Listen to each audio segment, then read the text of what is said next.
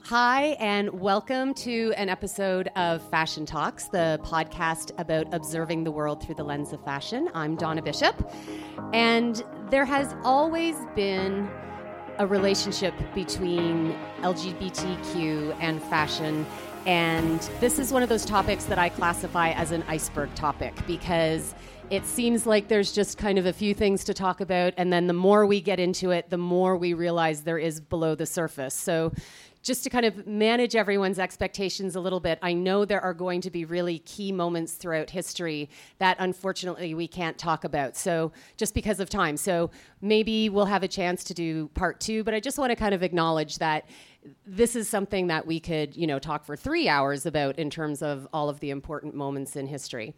And I'm thrilled that I can't think of anyone better really to have here to discuss this.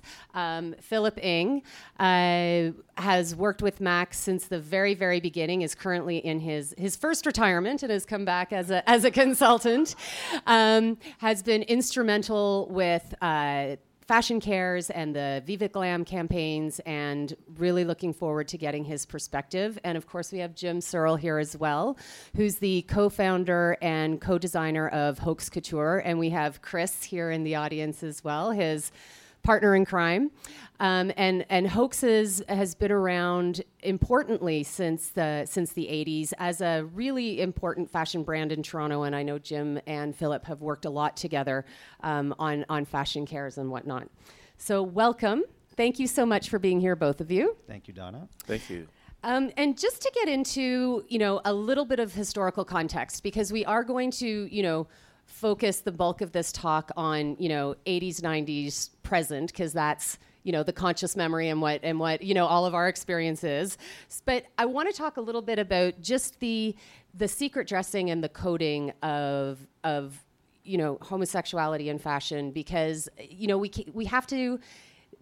Gay rights and fashion are so linked in many ways. And I'm wondering, Jim, if maybe you can start us off with a little bit of the history of coded dressing and what starting in the 18th century, going back, yes. I mean, the most obvious one would be dressing in drag, of course, and which was completely illegal on the streets until, I don't even know if it still is, when that changed. But it used to be the law that you had to wear at least 3 items of clothing from your actual birth gender, right?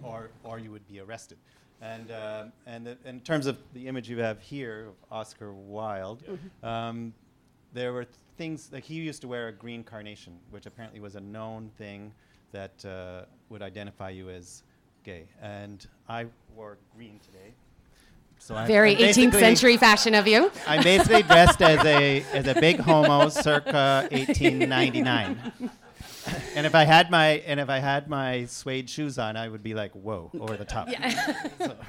And Philip, in terms of, we're looking at this dapper gentleman up here, the coded dressing would vary city to city sometimes as well, would it not? Can you add a little bit to that? Well, this is an image of a writer from France. And then if you looked at the one that we just had up, which was Oscar Wilde, there was dandyism. And dandyism, though, wasn't just for gay people. It was for flamboyant straight people. It was for, like, the King of France. Like, Louis was one of the most flamboyant kings, like, in the history of the world. It was more like aristocracy almost, as opposed to sexual orientation. So maybe that's why dandyism, because it sort of showed, I'm wealthy enough to look good, really good, and really out there. So you've got Oscar here at 23.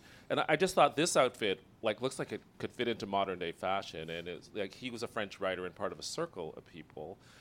So it's always been there. But I have a feeling if you were gay, you would just gravitate towards that. The same way we gravitate towards fashion now. You'd go, that is so flouncy. That is so good. I want that outfit.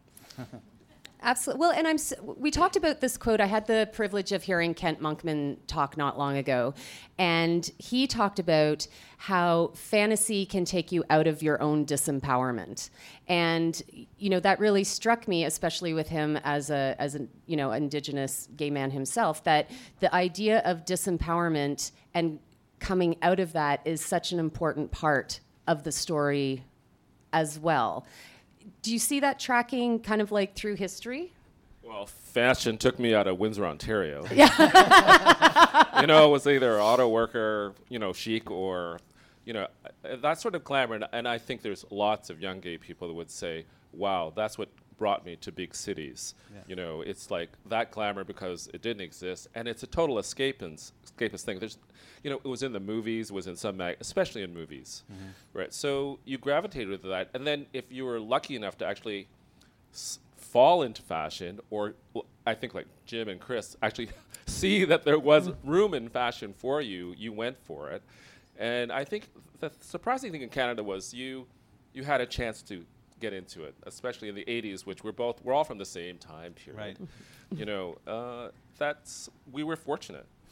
And I think, too, we've got a shot of Marlene Dietrich up here as well, just to show, there was the feminism of male dressing, just as there was the masculinization of feminine dressing, to try and play with different signifiers back and forth. And really, it was, to jump ahead into like the second wave of feminism, where we didn't need that kind of fashion-forced idea of gender dressing that kind of busted open the doors for fashion in many ways. Yeah, I think in the 1930s it was a political statement too. Like basically, women did not have the rights and powers, so they would dress like men to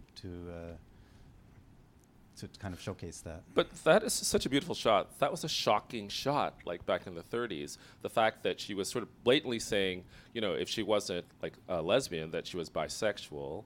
And, she started out in another movie, like in a costume, Blue Angel, right. Yeah. with a top hat on. So she's always had there's another signifier. And at that time, there was nothing more masculine than a tuxedo, like that formal dressing thing. So I actually put that picture in because she's got pants on. Yeah. And now she just looks like she's just like in your face. But she was in your face back in the 30s. But it scared the pants off of a lot of people when they saw her, in your face. Well, and fashion has been such a political tool in many ways, like that in your face. Like I think of, disco in the 70s moving into the, a lot of the bigness of the 80s in terms of big hair, big shoulders, big pants, big crotches, like as in how long they were, all of those things. Fashion has always had an in-your-face element, especially I think as it relates to wanting to push political ideals. Yeah, I would agree with that. It's kind of aspirational for people too. Like, when you dress up like this, it's like, this is the person I want to be, right? So I think there's that aspect as well. And what I love about this shot of Marlene Dietrich is, in context of when it came out, it was so radical.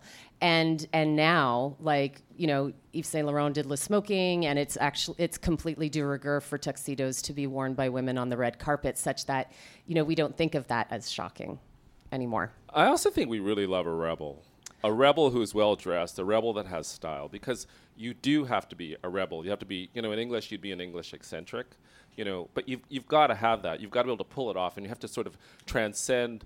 You have to have an I don't give a fuck attitude, like for a lot of the clothing like these people, like wore.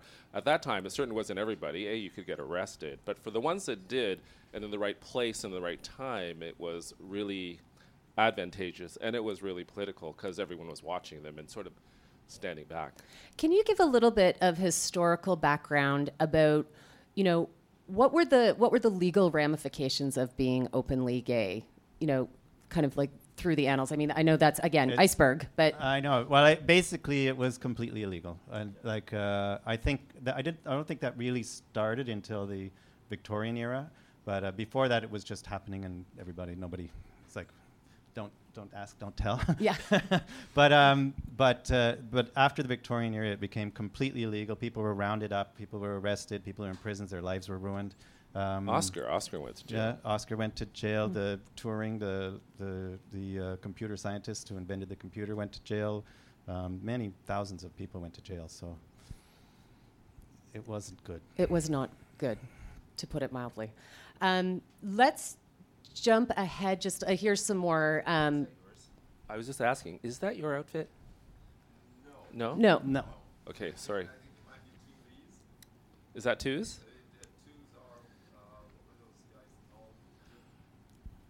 Eduardo. And, yeah. If you're listening to XL. this, you can go to the XL. website and you'll see some of the images we're talking about because it's so visual. Yeah. But just again, the idea of, I think, fantasy and dressing and how that pertained to, escaping some of that disempowerment. Like you brought this picture in, Jim. Do you want to? No, this one's from Philip, Oh, actually. for Philip. But this is one of the Fashion Care shots, I think, isn't it? Yeah. Well, that is me putting it out of order. Whoopsie daisy. But if we flash forward historically, into the 70s where we have, more the eccentricness kind of starts to become a little bit more mainstream with Elton John and David Bowie. Like we started to have a lot of that in-your-face dressing starts to get ratcheted up. Would you say, Philip? I mean, it's kind of amazing he lived through all this, much less became like a hero, because look at him, what a freak. Yeah. Right? I mean, he's covered in makeup, and he's so different. It's like, if Dietrich was in the 30s, I sort of think of David Bowie as the guy in the 70s going, how did he get away with that kind of a thing? Thank God he got away with that. And then he's got that massive talent behind him, though. Like, he's got that aura. He was such a great singer, such a great, musician, that, and then he comes up with this look, which is playing with everything in the 70s, though, right? Because, I mean, we just come out of, like, the hippie period, right? So it's not that that's hippie, because he was always sort of going future. I don't know, what would you, like, that look is, That's what do you call that? trash glamour. I don't know. Glam trash. You go out of the 60s and you go into glam trash. So. Well, and the whole, I've never heard the term glam trash before, but let's run with it. But there is I just made it up. Yes. happening right now. It's a thing, yes. But it plays with like gender fluidity. And Bowie was really, I mean, that was part of Well, he his was very magic, fluid, right? yeah. Yeah. He was incredibly fluid, as opposed to someone like Elton John that I think was incredibly eccentric, but didn't quite have the same gender fluidity And as Bowie closeted. did. Yeah. Well, and it ruined his career, right? Like when It almost did. in He a could- way yeah. in a way that it didn't for Bowie, or like if we were could compare like Elton John to George Michael in terms of the arc of their career. Right. But that's and all timing, though. Like absolutely it is. But Bowie was in your face. Like, Bowie never denied anything, just like at that time, actually. They played into it. I know that was something to do back at that time as well, is like play right into that image where I remember, like, Elton got married. Not that he isn't the gayest man on the earth now, so I'm not like, and he's a nice man, but great Canadian husband. But, he was just right out there. And how did dressing in the 70s and moving into the 80s, like if we look back and talk about the signifiers of, the green carnation and suede suits and that sort of thing, were there signifiers in the 70s and 80s as we started to continue to move? And as a designer, like, because I think when you started getting into disco music and things like that, then the thing shifts from effeminate gay dressing to more masculine gay dressing. Like, you get the village people who are, the firemen, the policemen, the cowboy, what was the last one? I don't know. the lumberjack. Athletic wear. It's Yeah. the first time you see a lot of athletic wear, because like the first time those little itty bitty shorts Yeah, those came little out. tennis shorts and the tennis shorts and the And tank sock tops and the and- headband is in the 70s, and they Yeah. were like in every gay bar. Yeah. And nobody could even throw a ball, but they could dance. Their heads off. So, there. Well, because the gym culture was really coming, like exercise culture was something that was coming into its own then as well, right? Like we had this cultural movement of gyms opening and bodybuilding. And you had gay lib in the 70s, Yes. like coming on strong. So it was all about the body finally sort of like coming out of the closet. And you're going to come out of the closet, you're going to put on your little outfit, but your body better look good too. So it was all wrapped up. All wrapped up in the same thing. And when did you start designing, We Jen? started in 84. So as we move into the 80s, Can't believe I'm saying that. I mean, we've got a great photo of Boy George here as another kind of iconic. So, like Example here. in the 80s, there was Boy George, there was Dead or Alive, there was Lee Bowery, there was all the magazines out of England, ID and The Face, which were doing all this kind of gender bending wildness and the club culture out of England. There was all this stuff going on that was just It really was very English, huh? Everything that was like, because even Fashion Cares came out of England. Right. Like the title of it came from Lynn Franks, who is the role model for AbFab. She was a PR.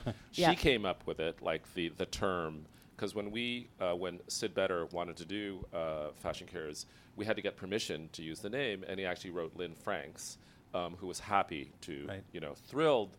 For years I stayed in touch with her, and she was like so ecstatic because the English one lasted a few seasons, but the Canadian went for like 25 years. But totally, and we'll get into more of that because I think, Fashion Cares is such an important, and MAC, like we'll go back because the MAC Viva Glam Fashion Cares, that's such an important part of the fashion community, of the LGBTQ community, of like the Toronto, like that. It's such, I was saying to Jim earlier, I was talking to someone recently about this talk and talking about MAC, and they talked about it being a New York company. And I said, oh, no. That's very much a Canadian company. A Canadian company. And, that's something I think we could shout more about, but we'll get that jumping ahead. So Jim, tell us a little bit about this. This for those of us who were around in the 80s. This is circa 1985, and it took my mother 10 years to figure out I was gay after we made these clothes. But this is oversized. We were doing these kind of combination harem pants, tie fisherman pant things that. Like tons of fabric, upholstery fabrics. We were using all these wacky things. It was basically nothing like you would see at the Bay. And was that part of the, as a designer, were you trying to, be in contrary to what the mainstream was happening? I think we were just trying to have fun. That's basically, we were just trying to have fun. We didn't have a political agenda or we weren't trying to be against anything. We just wanted to put stuff out there that was totally off the wall and fun. And people, every time we did something crazy, people went nuts. And so we just did crazy stuff for the whole 1980s. And what were some of the? Can you talk a little bit more about, like, what did crazy mean then? So like a lot of fabric meant something. We did shirts that were probably 3 feet wide, short sleeve shirts. They're made of raw silk that were very wide with little polo collars. We did athletic wear as fashion. So we took inspiration. Those are pants modeled on football players' pants. And a bomber, the guy in the middle there, who's Clarence Ford, actually, who is a famous Toronto choreographer. He choreographs the Raptors girls and stuff. But I love how he's leaping in his rollerblades. That's no easy feat. That jacket, that's a big, puffy, oversized bomber jacket. Those were pants that were in our store. Like, we put them out there. That was what we wanted people to wear. And Carlos, you might have had a pair of those. And were you designing for gay men, or were you designing for anyone who wanted to wear? Like, yeah, it was just fun to go out clubbing. Basically, that was what our initial clothing. Well, a lot of it was that, and then we also did kind of suits for people who didn't have to wear a suit, like so big shoulders, very oversized, very long. We did coats down to your ankles, and we had lots of variations on things that didn't look like anything that came from Harry Rosen. The beautiful impracticality Yes. of a new look. And I like that you mentioned the club culture, because clubs were where anyone who it was the melting pot of so many things coming together in so many ways. Like, I remember when I would go to the clubs, it would be because that's where my gay friends were, my girlfriends were. It wasn't where we had to pretend to be within the constructs of what was going on in the real world. Many ways, it was a complete escape. Yeah, it was a little world downtown there. I mean, the one that Chris and I remember the most is the Cameron House, where they had a Wednesday night event that was just, we were there every single Wednesday for sure, and it was like black, white, gay, straight house music all night long. And the house music was a big part of all that, right? Oh yeah, it was huge. And then there were the warehouse parties and stuff like that. We did 3 fashion shows at the Cameron House and runway shows in the bar, which is smaller than this bar, so it was intense teeny. And packed and out in the middle of hot, nowhere, yeah. relatively to now. Like, Cameron was... No, it's at Queen and Spadina, yeah. Which felt far at the time. I live Felt I far live to next go all door, the way so to not Queen and me. Spadina. Don, it's because you're from Orangeville. Yeah. So Okay, I it's gonna did. be a little Busted. far. I had farther to travel. Now, Philip, what was happening in beauty at this time? Like, so can you give us a little bit of a background as to, Frank and Frank and how like, what was happening with MAC? Because MAC that's such an started important in part. 84, and quite frankly, right now I'm doing sort of an archival project for them on pulling together the history. And I was really surprised because I met them as early as 87 because I did the MAC show. I got that. I was lucky enough to me, Sam Turkus, and Andy Nikolaevich. We all of a sudden we were hired to do the shows, like in the second year after the first year, so I met them then. But in 84, when I look back on it now, what's really surprising is one of the things that came out. Fenty, as you know, everyone here probably knows Fenty. They have a huge line of a foundation that they're saying is like now in 2018 covers everybody. It didn't exist. Like we came out with it first, like in the 90s. But shockingly enough, what I found in the 80s was there really wasn't foundation for everybody. We were the first brand to have that foundation. And I asked a lot of African-American makeup artists, and I said, what is that? I said, usually when people, like corporations, see that there's going to be a niche to make money, no matter who that customer is, they're going to go after that money. And they said, well, that's actually not true, that they thought that, in the States, African-American customers would not buy Prestige because we are considered a prestige brand. They would do drugstore brands. So nobody bothered to go into Bendel's, Saks, and places with that range. And we're talking like by the time we did it, it was the 90s, because 84 is the starting point. So he said it wasn't finances. It was a choice for brands. And that shocked me to hear that, in a place that is as voracious for money and for marketplace as the United States, that they ignored that many people. But they did, because when MAC did come out with a foundation for African American women or Middle Eastern women, because we started out for all sexes, all races, all ages, right from the start. And was that Frank and Frank's vision? That like is that Frank was and just Frank's that's vision. in their DNA from the very beginning. Yes, So in they were just 1984, pioneers. Everything is so marketed now that you sort of forget that people used to come from a place of passion. And I'm in the brand, we're so, and I'm not trying to put marketing, it's not a dirty word, it's the way. But, at that time, it was like, that was a big intent to fill those, niches, because they wanted to be that brand. And how was that received? Like back in the 80s, how was that philosophy received? Because I think we kind of take it for granted now.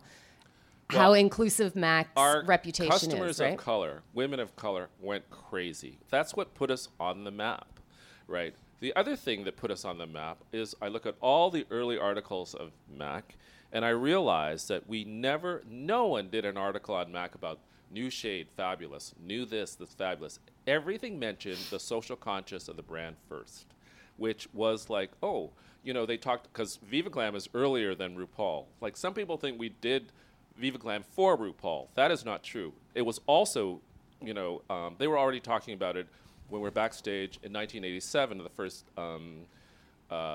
Fashion Cares. I remember Frank already talking about it. It wouldn't really show up until the 90s.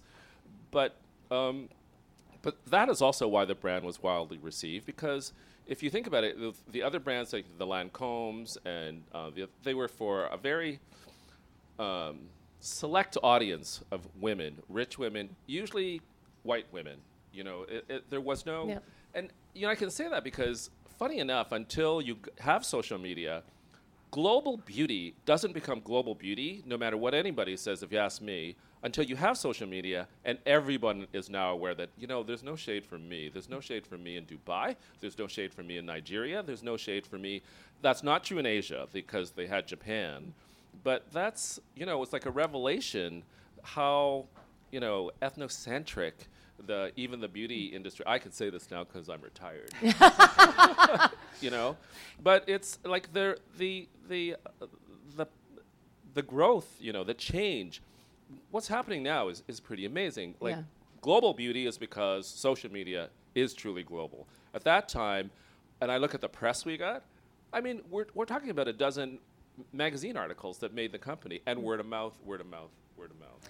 Can you give us a bit of a time frame? Because I think you mentioned kind of a misperception that people have in terms of like the chronology of, you know, when Mac began, what was the inspiration of Fashion Cares? When did Viva Glam start? How did RuPaul and Katie Lang get involved? Because I think, you know, as we talk about the 80s and it's full of, you know, color and expression and house music and all of this like really inspiring and energetic vibe was happening.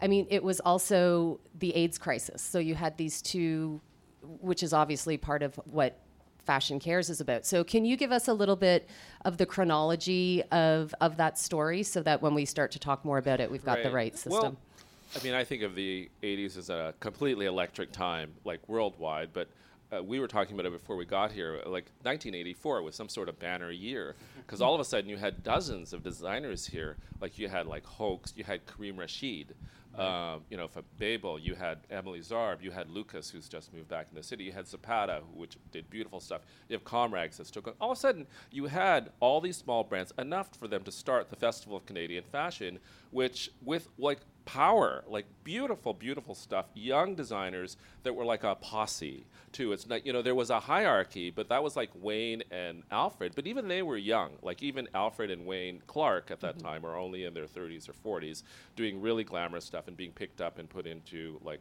bigger stores or whatever.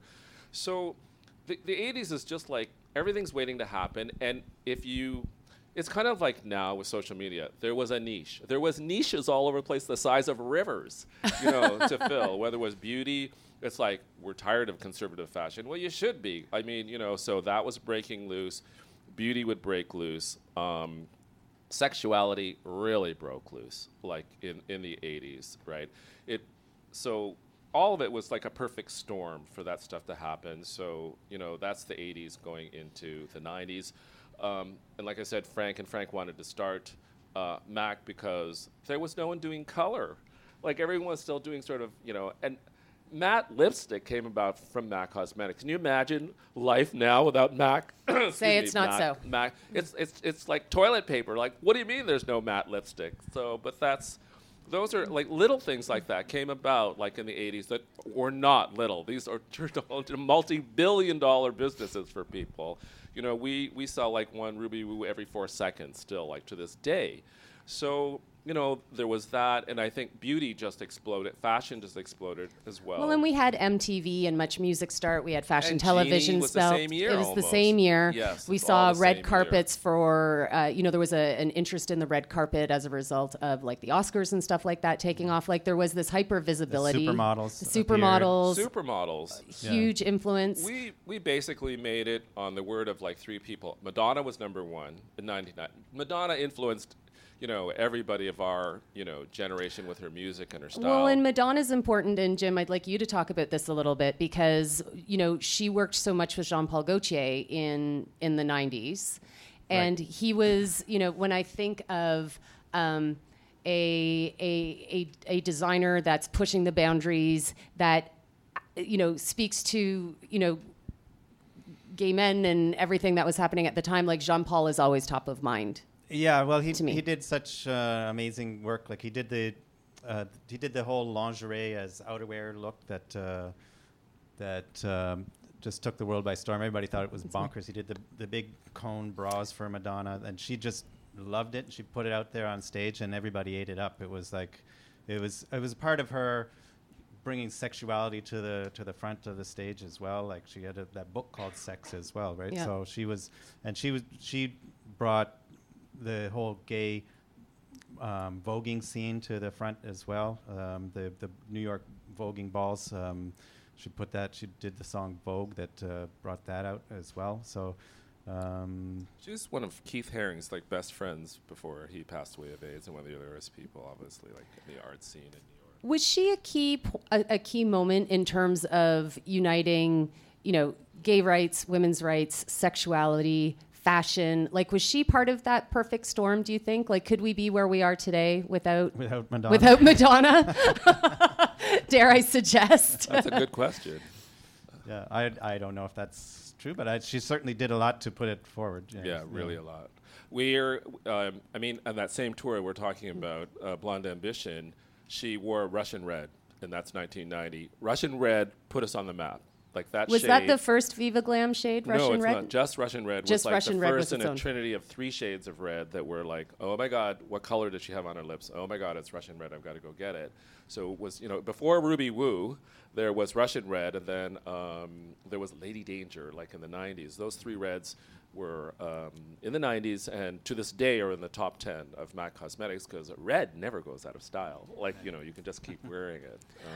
Let's talk a little bit about Fashion Cares, because Jim, you were involved with Fashion Cares from the beginning as well. Yeah, I think we did every Fashion Cares except for one, I think. And so picked for the one people on who the don't island to know, skip. for people who don't know what Fashion Cares is, can you So- tell us a little bit about like when Well, it started, Fashion- what it is, and Fashion why? Cares started in 1987.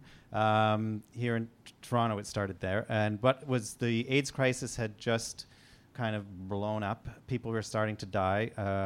Nobody knew what was happening, and gay men were being stigmatized, and the whole idea of being gay, people were just terrified, right? And nobody knew what was really happening or why it was happening. And so we did this first fundraiser where we got a bunch of, for Philip and Sid Better, got a bunch of fashion designers together to throw a big party, do some custom outfits. And they did a really wacky show at the Diamond here in Toronto. And apparently you attracted some negative press from that, you said? Yeah.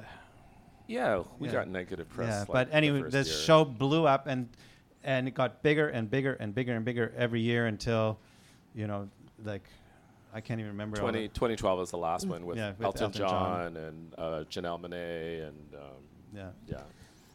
And was it for the community to come together as a moment of optimism and raise funds? Like, what was part of the it ethos? had nothing to do with optimism. I think it had to do with fear. We were really young. I was scared shitless. I mean, what's this about a disease? You knew nothing about the disease. The AIDS Committee of Toronto didn't even have a name yet. They named it. I could hear that's the first time I heard the name AIDS Committee. I think they said, this is what we think we're going to call it. What's this disease? You don't know. It was like if you took SARS, which even then I think everybody in this room is too young, and you multiplied it times 1,000, the fear that there was a disease that if you shook hands with somebody with AIDS, that you entered into a room. I mean, people were dying in hallways and hotels because the hotel staff were so disgusted by this disease. And it's like, and then they made the association that was from gay men. So you are associated in the 80s with this, quote unquote, disgusting, horrifying, and it was horrifying. It was horrifying to all of us. Yeah. So People were abandoned at hospitals because Yeah. they would put in a room and tape over the door, and nobody was allowed to go in, and so it was. They didn't know what they were dealing with. People right? were So- dying, and the money was raised, which was $40,000 that year, to help people because there was no funds whatsoever. There was people being, kept out of hospitals by their families had deserted them. You needed the money just to get them into a safe bed or something like that at the time. There was nothing positive about it, Donna. It was it was all emotional. That we want to do something. What can we do? What do we know how to do? And we're in fashion and beauty. We do a fashion show to raise money. But it was speaking personally, it was out of fear. Yeah, I guess I didn't want to. I wasn't meaning that the event was made out of anything other than fear and concern. But when we spoke earlier, you talked about how it was like you went. The show went big. Like it was a fashion show, right? So how did it grow from there? Because Fashion Cares has such a rich history, and I think it's such an important part of the Canadian fashion story, especially. What was it like after the first year? Well, I'm going to go back to another question you asked, and Sure. it was a statement from the fashion and beauty community. That's who was there. That's who attended it. The designers. All of us in that room really wanted to do something, and it wasn't. The Diamond Club is it's bigger than this room, but not a heck of a lot, right? And $40,000 isn't a heck of a lot, but it was a beginning. And there wasn't any awareness, but of course awareness grew, and it didn't really turn. MAC was backstage the first year. They were not back there the second year. I wasn't there the second year because I was in a giant car accident again. So Again.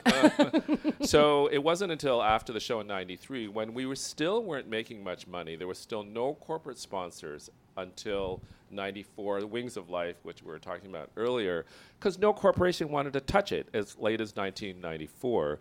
And we were scraping by. Everything, you begged for everything. But the great thing about asking for things back then was that people wanted to help. So you got help at that time.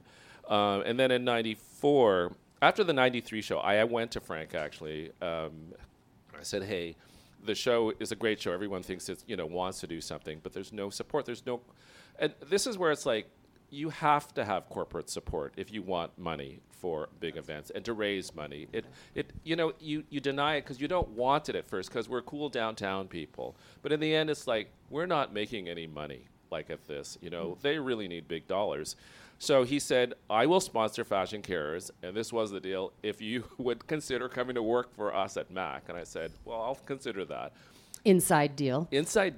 And he called the Bay while I was sitting there, talked to Rod Almer at the Bay, and the Bay, remember, was the sponsor along with MAC, picked it up like that on the phone. After years of I thought, wow, that was easy.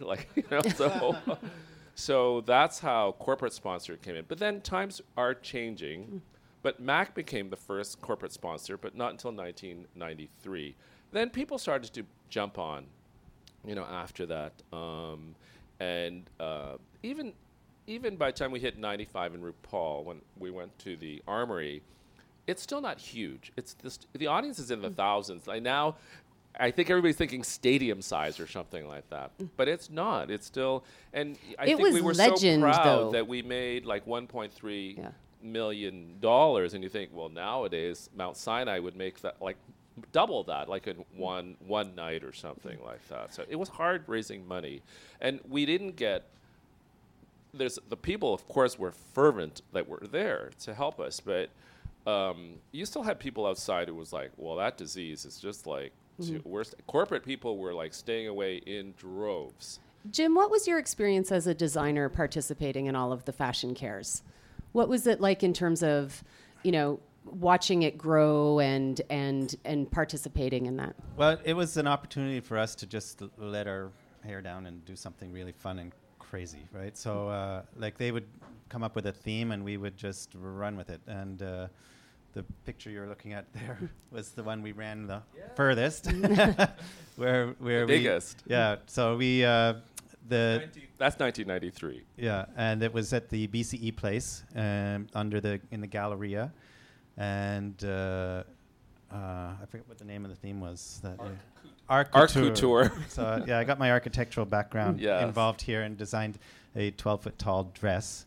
And we thought that the model would model it on stilts, but Philip had the genius idea that he said, we've got these acrobats here. Why doesn't the girl just stand on the acrobat's shoulders and he will walk down the runway with her on his shoulders? And I went, you can do that? And he goes, yeah, sure. And then as the models, it works. We get her up there and she's walking down there, and I look down at table 1, which is Galen and Hillary Weston, who are at the end of the runway, and we realize that the acrobat who's under the skirt can't really see, only speaks Russian. And Susie Horton, who was standing on his shoulders, is going left, right, left, right. With a smile on her face. Turn, now, turn. Okay. And so we did not kill the Westons, and we made it through.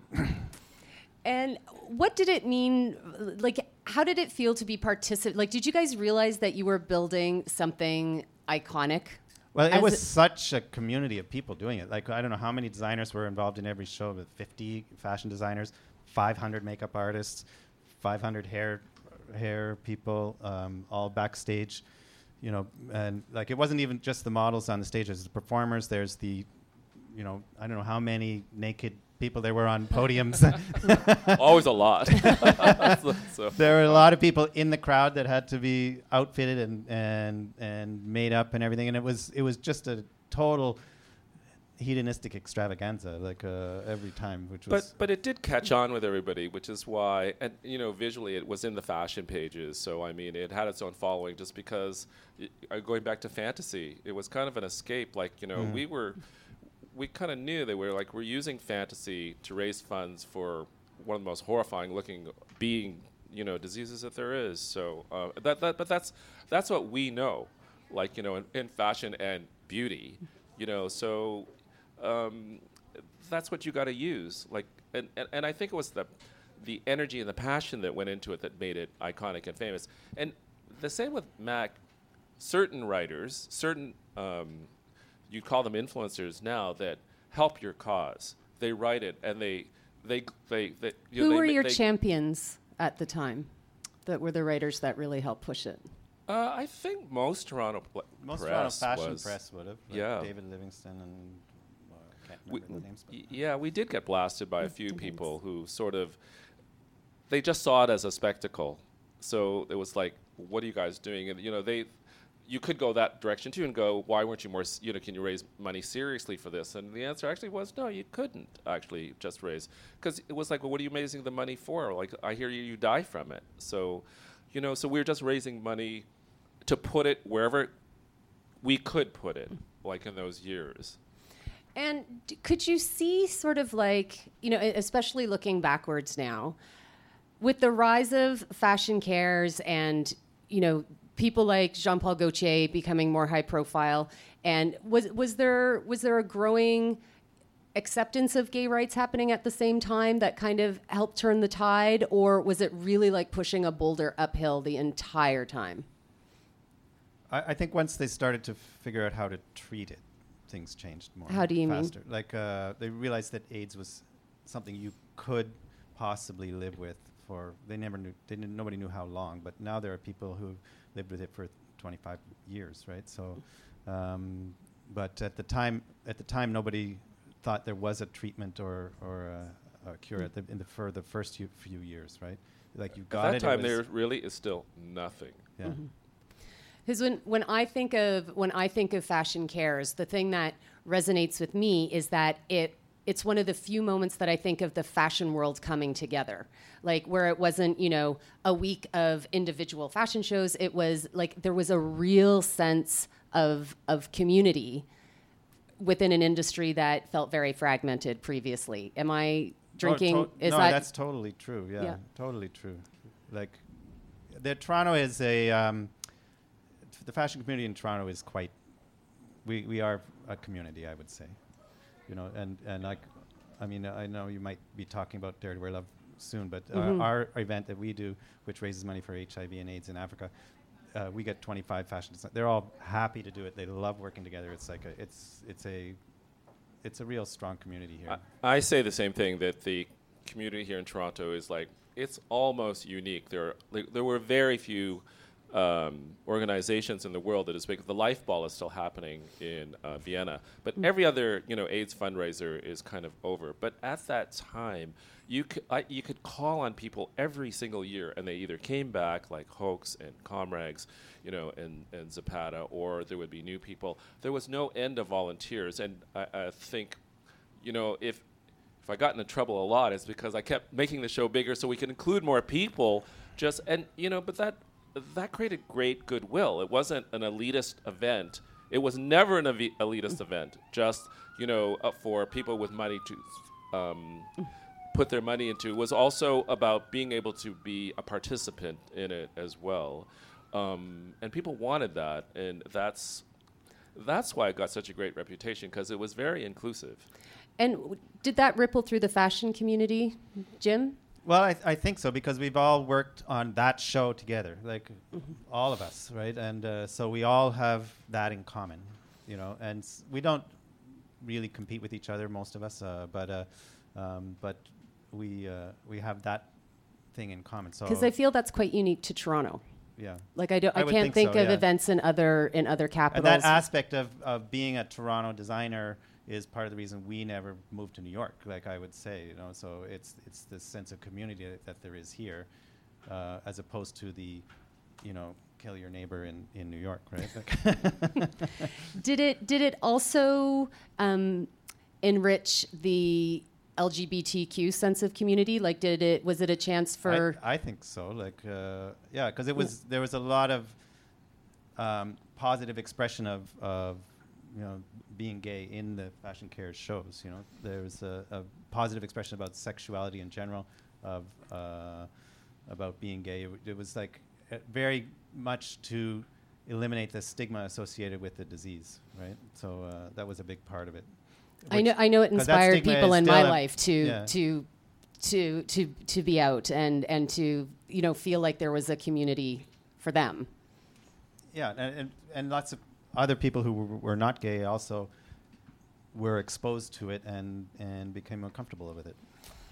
And then, Philip, all good things come to an end, and Fashion Cares held its last event in 2012. What was that like, having that chapter close? Quite honestly, it sort of felt like it had run its course. I mean, it had like a raging first 20 years, and then even the last few years before the 25th was kind of spotty.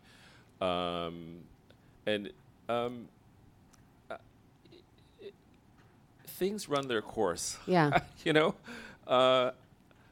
I just sort of accepted it, and I mean, it's probably every 2 days somebody says, "Oh, you should start Fashion Cares again," and I just think, well, there might be one more retrospective, but it's not going to. Times have changed for that kind of thing. And it makes room for other events. So, can you talk a bit about Dare to Wear Love, Jim? Yeah, Fashion Cares was on hiatus when we started Dare to Wear Love, I think, and we were approached by the Stephen Lewis Foundation, which raises money for HIV and AIDS in Africa, and they told us what they did, and we were so moved by the work that they did in Africa that we said, well, maybe we can help you out. And we thought we would do a little fashion show in a cafe or something like that and raise... In a cafe. Yeah. And we ended up saying, well, that's too much work just for us. Let's get some more people involved. And we got 25 fashion designers that first year. And that first year was what year? 2009. And we put it on the runway at Toronto Fashion Week. And it was a massive hit right from the get-go. But it was sort of in the community spirit of Fashion Cares. And that whole community spirit thing is what's let us bring this event forward as well. So that now we're going to be in 2019, we're going to do our 7th event. And now we're supporting the Stephen Lewis Foundation now has a LGBTQ Africa initiative, and they're supporting LGBTQ organizations in Africa. And if you know anything about being gay in Africa, it's very tough still. And and being HIV positive in Africa is also very tough, whether you're gay or not. And so it's really important to support this kind of thing. And so we're going to do an event, and because we're supporting the Africa Initiative, we think we're going to do the whole thing in all the runway performance will be in drag. Ooh. I know. Stay tuned. The Fashion Talks website will have information about that. So I love that the kind of, I don't want to say the legacy of Fashion Cares, because obviously Fashion Cares is its own thing, but that the sense of community, the spirit lives on. The legacy of the fashion and beauty community in Toronto. Toronto really especially, it keeps right? Going. Yeah. Before we wrap things up, we would be remiss in talking about, this arc if we didn't go back to Viva Glam and talking about KD and RuPaul, because I see that as such a kind of like an important moment of fashion and beauty and having LGBTQ people in a really high profile place. Can you talk a little bit about how that all came to be? Sure. Again, I kudos to Frank and Frank. Because when they first saw RuPaul, it was at Wigstock in New York, and he wasn't that well known. But if you look at the early advertising that we did with MAC, it was all graphic. It was actually, a lot of it was done by Donald Robertson, which some of you might know as well. But we didn't have a face, and the reason was that, the rationale was if you have a face, if you're all ages, all sexes, all races, who's going to be a face? You can't do that. Then they saw RuPaul at Wigstock and went, oh my God, he's like every age, every sex, and he wears more makeup than anybody on the planet. So in some ways, he was the embodiment of MAC Cosmetics, even though he was a man dressing as a woman, and he's 7'6". So that was the first time that's when they, it was like, it should be Ru. It can be Ru. We haven't had a face. So the first campaign was, who is the MAC girl? And then that came out, like this image. I am the Mac girl, and it is hard. Like he's syndicated now, for God's sake. He's like in every country. How radical that image was back in like the mid '90s, because like remember Conan O'Brien, like that's for time was like oh yeah, I want to look like a 7'6" black man, but that was radical. That was a huge thing that broke so many barriers. And how was it received? With sort of astonishment, like when I read the press, it was, and again, there was like press that championed it like crazy. Other people that just thought, well, this is nuts. I remember going to an AIDS organization and saying, we want to give you a grant, which 100% of the proceeds from Viva Glam go to the MAC AIDS Fund, and then the funds go out. So we were in a city, and I went and I said, we have $25,000 we want to give you. And they said, we don't want it. And I said, what do you mean you don't want it? He goes, well, look at who you are. We don't want money that's raised using that image. And I thought, oh, wow. That was like a huge, like, my eyes blew open. I was kind of like, wow. So there's still parts of the world, including even an AIDS hospice that doesn't want the money, that sort of conservatism. So did RuPaul jump at the chance, or did it take some convincing? Or No, it didn't take much convincing. So Ru was pretty happy to, but he had already done Supermodel, the song, right. So he had that reputation. And he again, it's perfect storm. He works with, to this day, Matthew Anderson does his hair and makeup, which, because his makeup holds up to like this moment. It's good hair and makeup. Mm-hmm. And the outfit there, the red holds up. There's a Bullpen made that outfit. So we launched it. It was at Henry Bendel's in New York. Jeannie Becker was the host, actually. We flew her in to host it, and the rest is kind of that kind of a hit. It wasn't. It's grown in impact. Like the legend has grown over time. It was important at the time, and it got a lot of press, but there was still a reservation about the whole thing. It wasn't 100%. Oh wow, that's just fucking and the fantastic. tides turned just like that. So, no, it didn't. Yeah, Jim, do you remember when this campaign started? Totally. Yeah, we were like, wow, like that is phenomenal, and if the makeup can make a black man look like that, then it must be good. Yeah.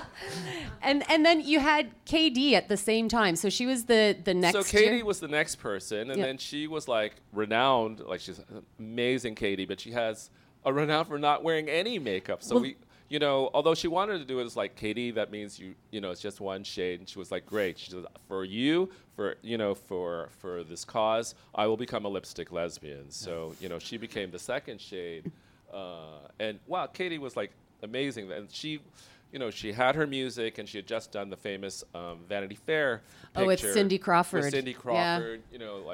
Giving her a straight shave. The straight shave and stuff like that. So between the two of them, it was kind of like, oh my God, this must be the gayest brand in the world, to have these two spokespeople at that time, to the point where we actually had to, sort of come in with some other direction. I won't say because a lot of people thought all of a sudden we were only a theatrical brand with only theatrical makeup for performers, right? Not for your average woman. So, right. We've never been about the average woman, but you know what I mean.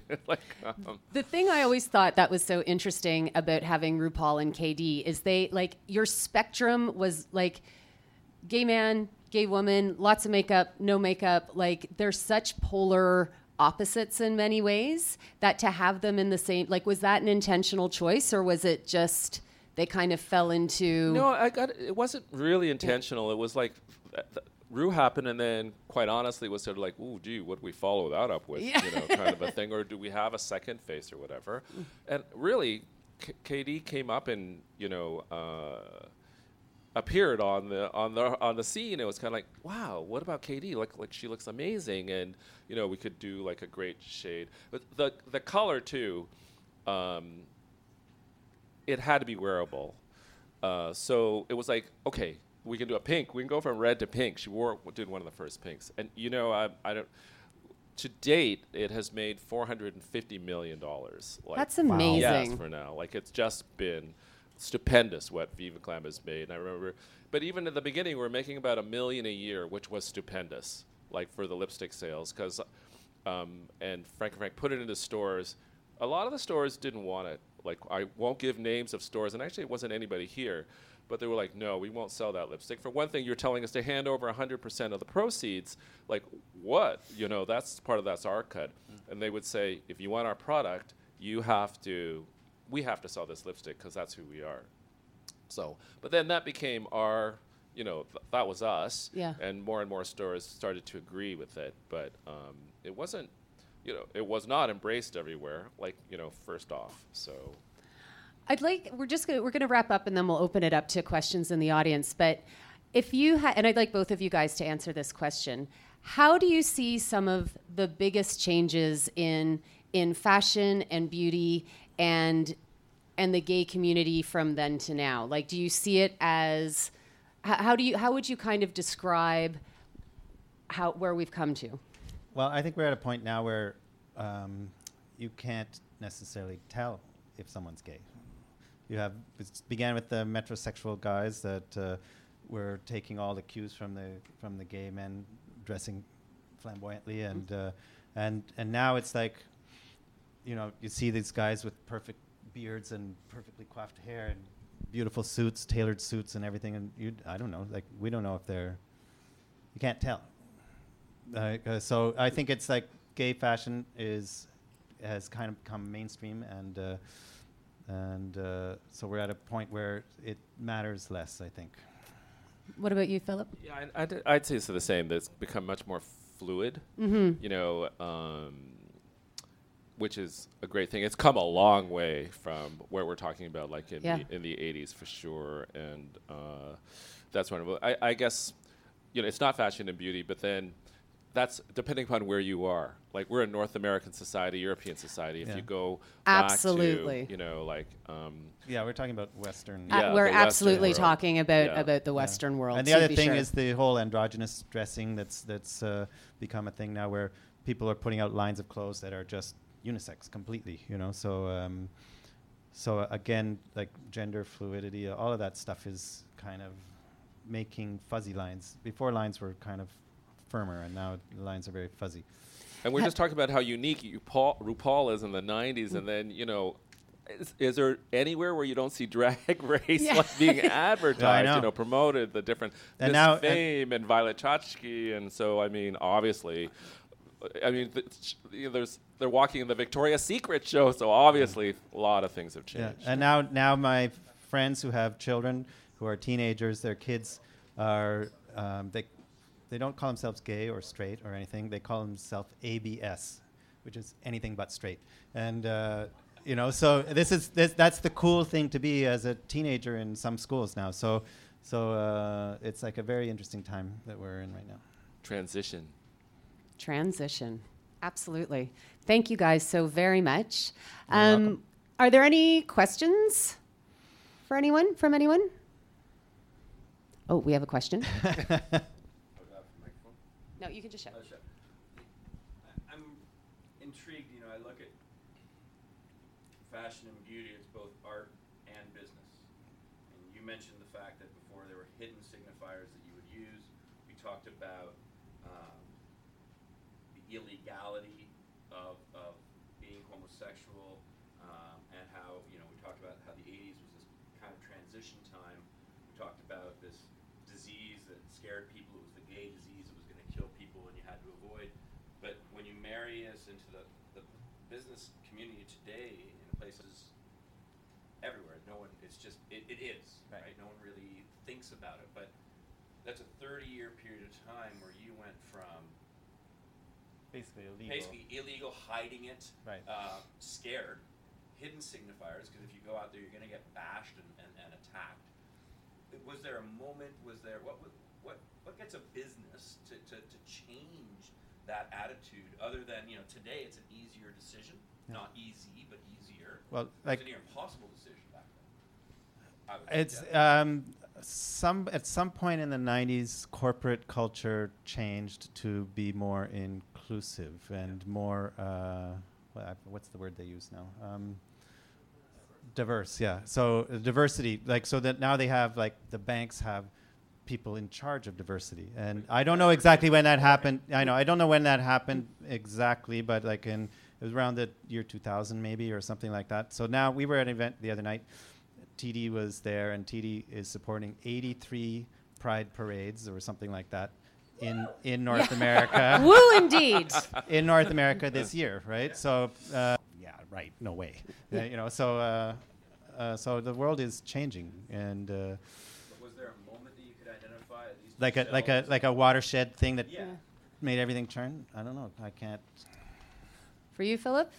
Yeah, I can't either, actually. I mean, what you're saying, again, all I can sort of think is the MAC was miraculous because we started that way. There was no transition.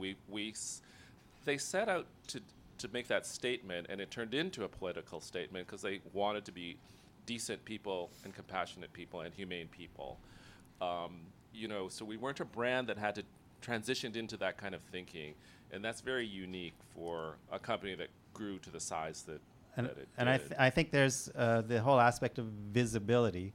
So like when Rock Hudson said I'm gay, for example, suddenly it's like, oh, wait a minute, right? And then then George Michael, and then another, I don't know who was next, but suddenly there's more and more and more people being visible. People that people loved. And respected, and then a few, business people said it, and then and suddenly it was like you're starting to see them everywhere, and then suddenly people aren't caring, right? And then suddenly people are saying, well, it's important that person has the same rights as me, right? I mean, it's still big issues, obviously, south of the border here. It's big issues. Seriously. So it's not, we're not in a perfect world yet. No. But Canada's almost perfect. Anyone else have a question? Yeah. I'm going to have you come get the mic, though, so we can record it. Okay.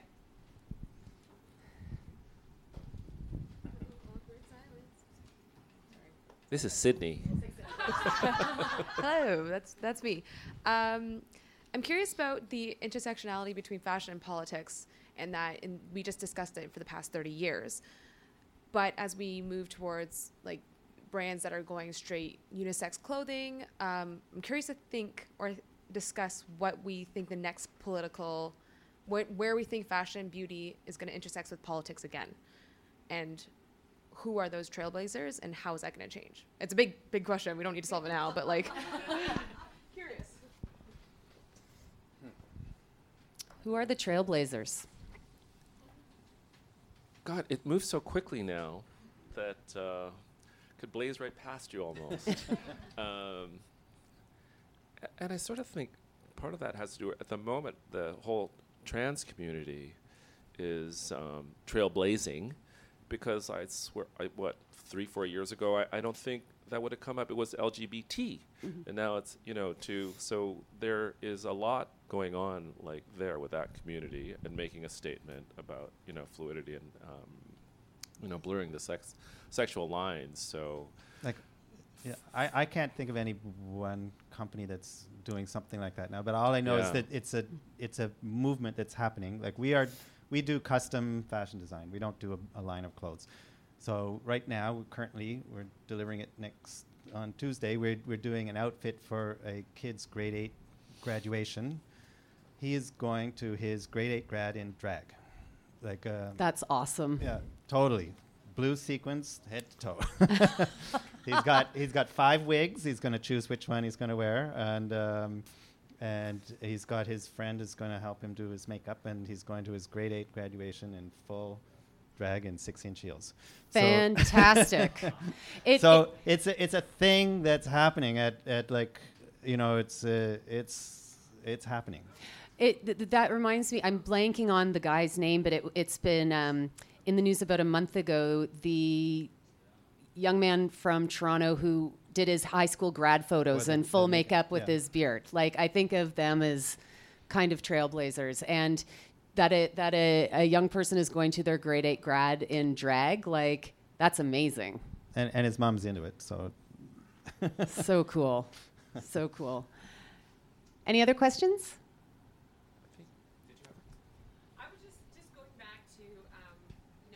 saying when you started Fashion Cares and nobody wanted to touch it from a corporate sponsorship perspective, and Mac was the first. Who was the second? Was there another company after Mac that stayed with you that you thought, okay, well, they're the next after Mac that really kind of wanted to help and tell the story? Actually, I'm pretty sure it was a bank. Was it a bank? It was a bank? Yeah, it was the banks. right. Bless the banks. Bless the banks. But it's kind of somewhere back in the last hour I mentioned that when finances are involved, then all of a sudden, people do pop up. So it would make sense that sensible banking people would go. There's a lot of people at that event, So I'm pretty sure it was the Bank of Montreal. As they wait for proof of concept and then can jump in with their support in a way, I guess. Right? I'm not going to, but I am amazed how active the banks are in Toronto, actually, more than any other country, as far as having committees and organizing events. This month, now we've got Pride Month, not even Pride Week, and the banks are driving a lot of it, and I think that's kind of amazing, actually. Yeah, it really is. Great. Well, Jim and Philip, thank you so very much for being Thank here you, Donna. today. Thank If you, people Donna. are interested in following, what you're doing at Hoax Couture, should we drive them to the website? Where can people follow you? Yeah, Hoax Couture or at Hoax Couture on Instagram or Facebook and daretowearlove.com is the fundraiser we do. Amazing. And Philip, what about you? If people want to keep an eye on what's going on with Philip or with the archives happening at MAC. Coffee table book to come? I don't know. We've got one of those. Yeah. Gee, I'm pretty elusive. I've got an Instagram account. And I have been posting a lot of previous, pictures from there.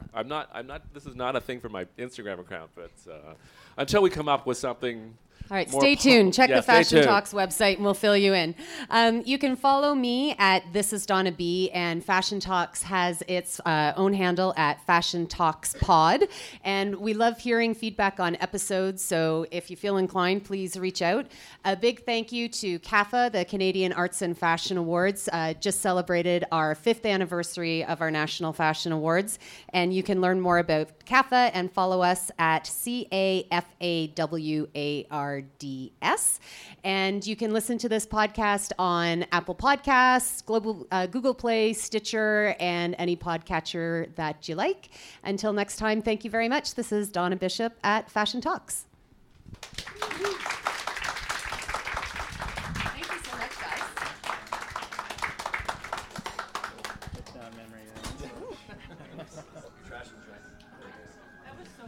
Was it good? You remember my drag football? You had those, didn't you? Didn't you have those?